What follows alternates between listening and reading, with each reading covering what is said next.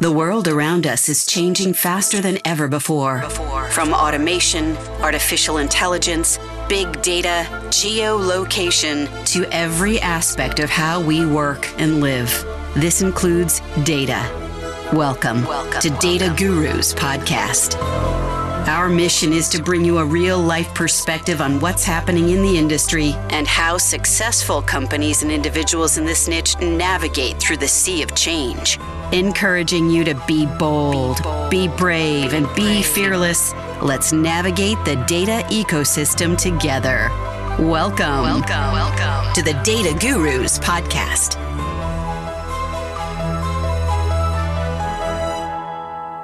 Welcome to another episode of Data Gurus. This is Seema Basu, your host, and today I have Jim Longo joining me, who is the Chief Strategy Officer and co-founder of Disqus. Hi, Jim. Hi, it's great to be here, Seema. Thank you for making the time. I love your purple background too. I don't think I mentioned that earlier. Jim, you've had such an amazing career in the research sector. Can you give us an idea, just overall idea of your background and how you got to this point in your career? No, happy to do that. Yeah.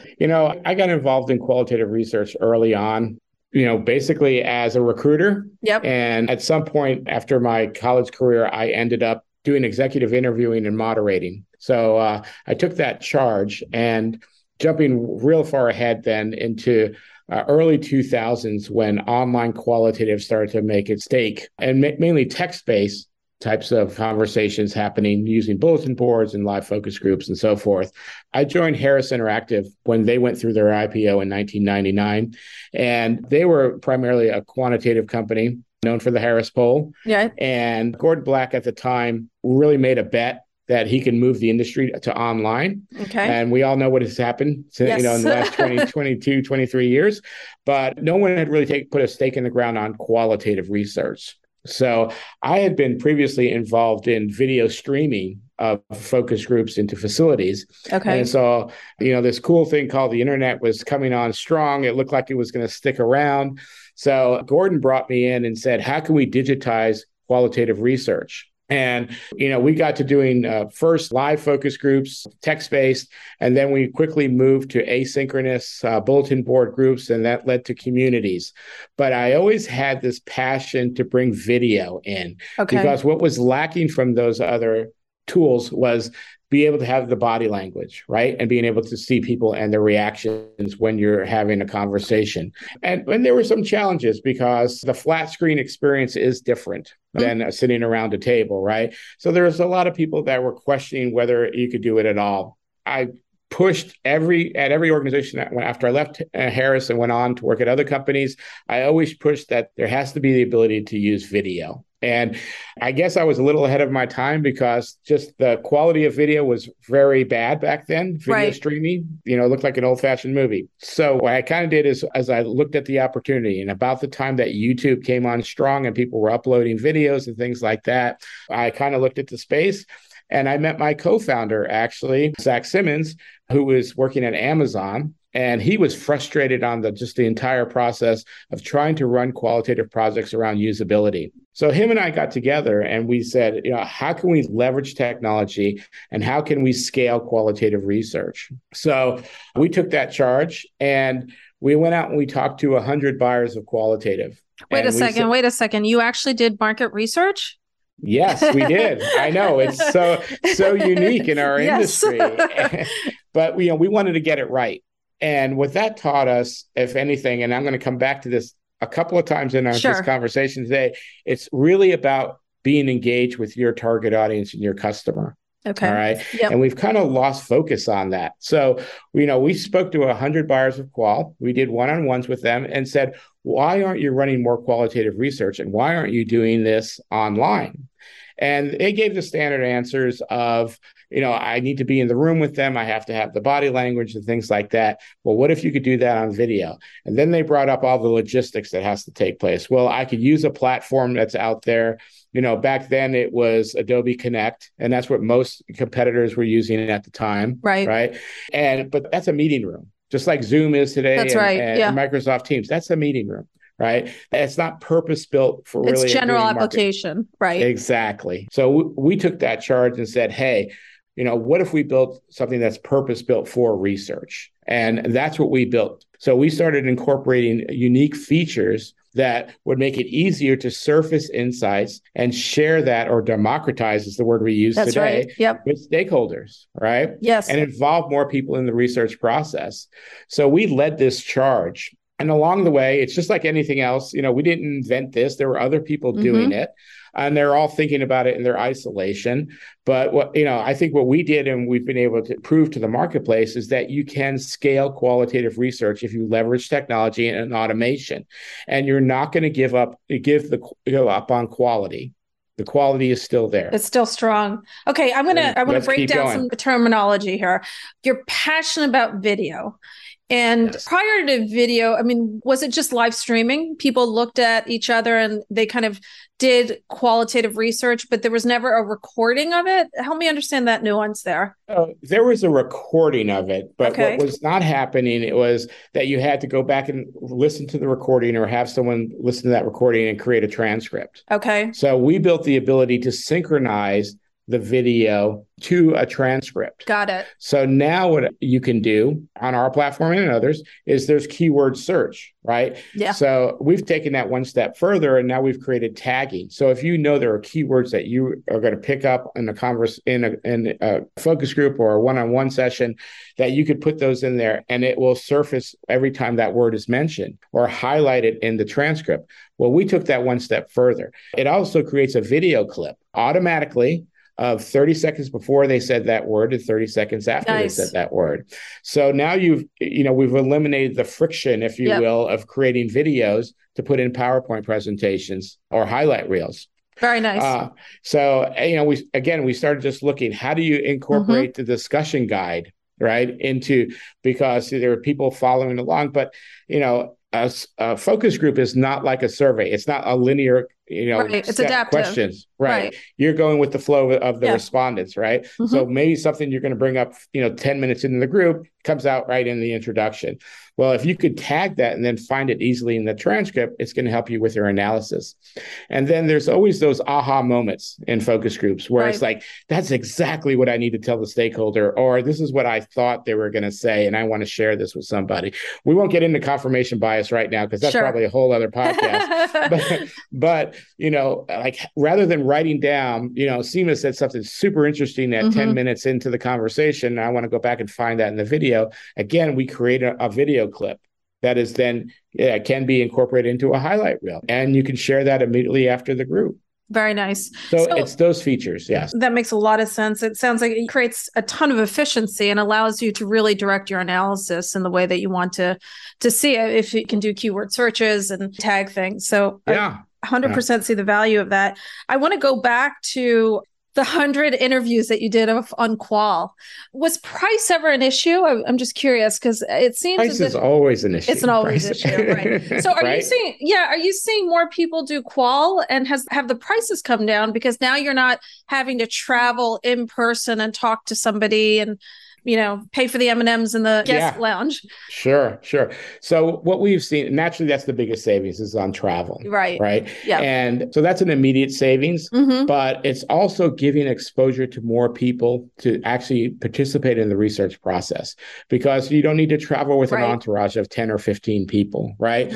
And junior people in the organization who have never been exposed to research can now watch these, whether they watch them live in a virtual back room or they watch the recordings afterwards. Got it. But you get more participation. And also teams that were not exposed to research are now seeing video clips or highlight reels that are shared through an organization. So if anything, it's bringing Qual to the surface, if you will, and getting people excited. And I call it the look-up moment, is people stop looking at their tablet or their phone and they're paying attention to that voice of the customer. Right. Because that's what resonates. You could put up all the charts that you want and graphs, but when you put that voice and you relate that to a real person, that's when people listen and take notice. Very cool. I often wonder, have you ever encountered clients that just say, I want to do regular Qual just to understand consumers on a regular basis? Like, it's not about a specific product feature. It's not about a marketing campaign. It's really just understanding the minds of, let's say, their target consumer on an ongoing basis. Well, that is something else that we weren't expecting to happen, but it did, is that if you can reduce the cost of qualitative research and make it easy to set these sessions up, all right, taking that friction out, then people are more likely to want to use it. Right. And so we've seen this whole, I describe it as a strategy now of customer closeness, customer connects. Yep. Every company calls it something different, empathy programs. Yep. But just talking to somebody about their lifestyle and what it's like to live, in, whether that be Kansas or in the Northeast, right? But, the lifestyle is different, right? And how do I, market to these people? And again, you're not doing structured research where you have a true business objective, but really understanding people at the human level. Yep. Yeah. I could see tremendous value, especially during these changing times, right? And even, the lack of or the presence of different levels of media literacy and how they shape opinions of consumers on an ongoing basis. It would be very valuable to understand that. Jim, you also mentioned a word that I know you're keen on talking about, and I think it's worth kind of defining before we delve into it, is asynchronous. Yeah. Tell us a little bit of how our listeners should think about that.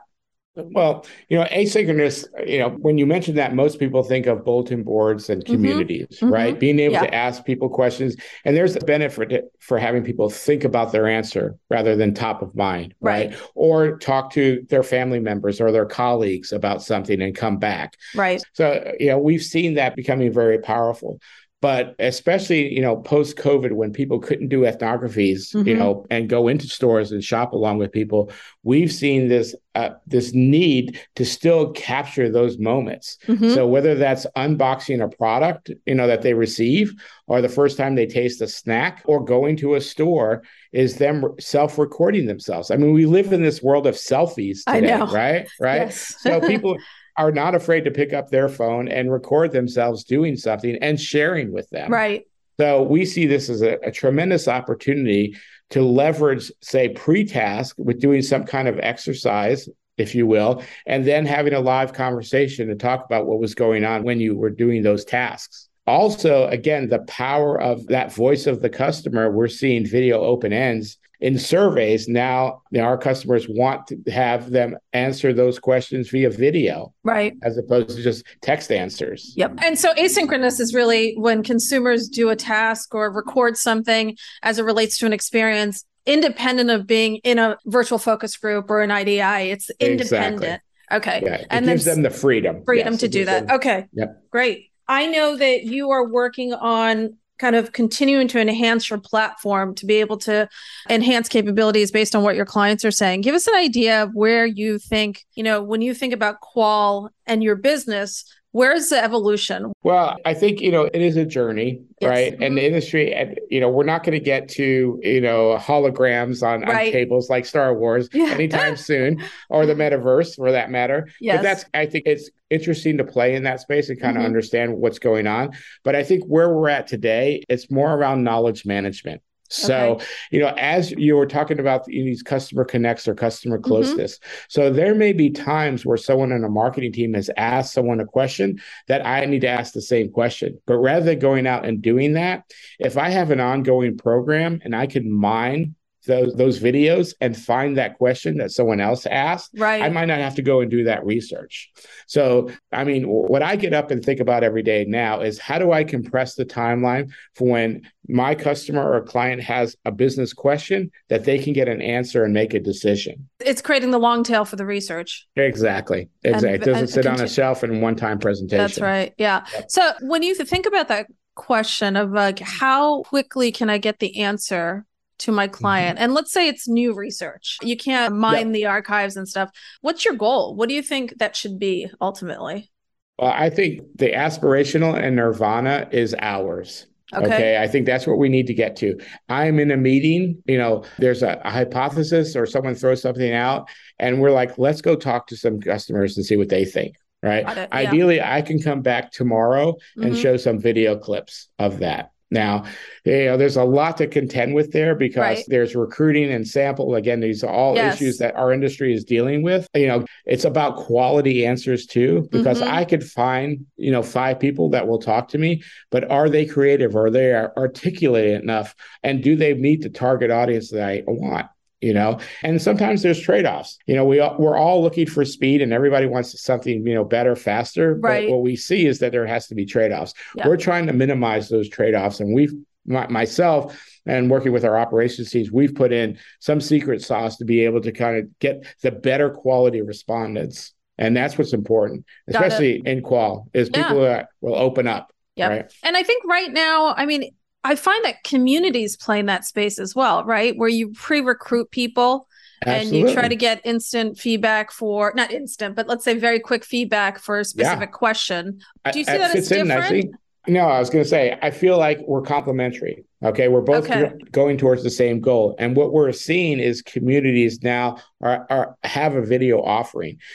Back in the day when communities first came out, what I was involved in, sometimes we'd fly to a city and we'd host a dinner of community members, right? Mm-hmm. And they got to know each other on a personal level, and that actually helped engagement. So now you don't have to do that, right? With video technology, you're able to host these virtual sessions, or if there's a thread that people are particularly engaged in a community, maybe you want to have a live discussion, because then you could really have that deeper conversation and ask those 2 or 3 follow-up questions while it's top of mind for them. So we're seeing, on Tuesday afternoon, hey, here's a link. We're going to meet at 7 p.m.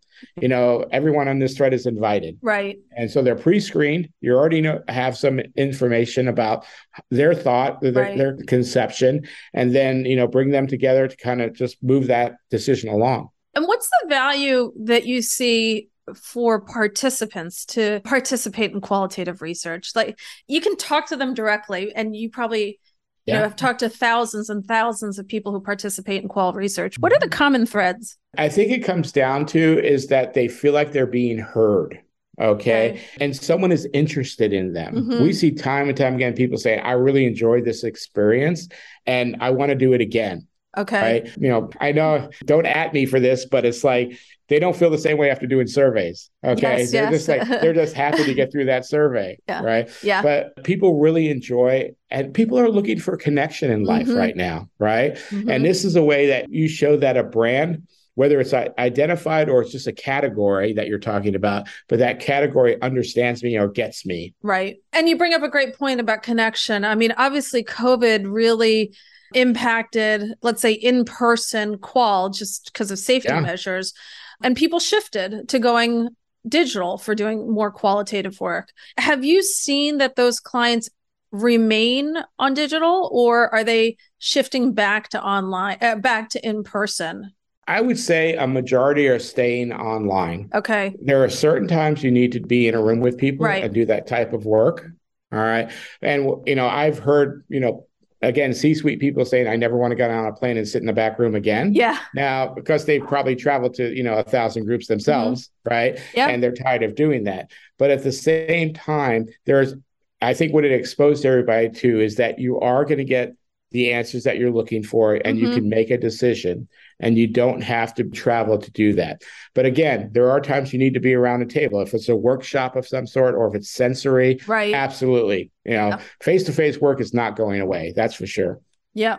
It just brings back memories when I was at IBM. We did focus groups around the globe, and like 20 of us would be traveling from city to city. And it was like you were gone for 2 weeks, you can't really do too much when you're doing all that traveling and listening to focus groups. So the digital option or the online option clearly is a much more efficient and quicker. Oh, I say chase the sun. So we're doing groups in Asia in the morning and finishing up in the US at night. So they were covering 6 countries in one day. Yeah. Right. And getting that work done. Again, compressing that timeline to make a decision. So let's talk about mechanics of how somebody can execute research on your platform. Give us an idea. Like, are you running the projects? Is it DIY? Do you have partners that connect into the platform? So on and so forth.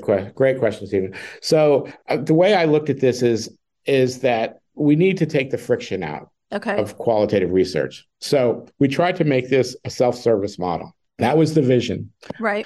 What we found is that people need some help in doing that. So we see like pretty much like you see with other methodologies, that there's the self-service sector that is, DIY. Then it's do it with me. They want some help in coordination, right? And then there's other clients that come to us and they want the full service, right? Traditional. So we try to play in all three of those spaces, right? And give what is needed to actually execute on the work. Now, we're self-contained. So we're a tech company first and foremost, that understands qualitative research, right? Okay. And it has our roots in research. But, ultimately what we're seeing is a shift, though. Pre-COVID, we did a lot of full service work. Okay. Now, the onslaught of, after March of 2020, we started seeing the do it with me. But now we're seeing an explosion of DIY, right? Especially with the agencies. Right? They love this because it's a quick way for them to not have to worry about anything but concentrate on the research process and not have to worry about logistics. That makes perfect sense. And I would imagine that the customer journey for your clients could be very much like, okay, let me show you how to do it.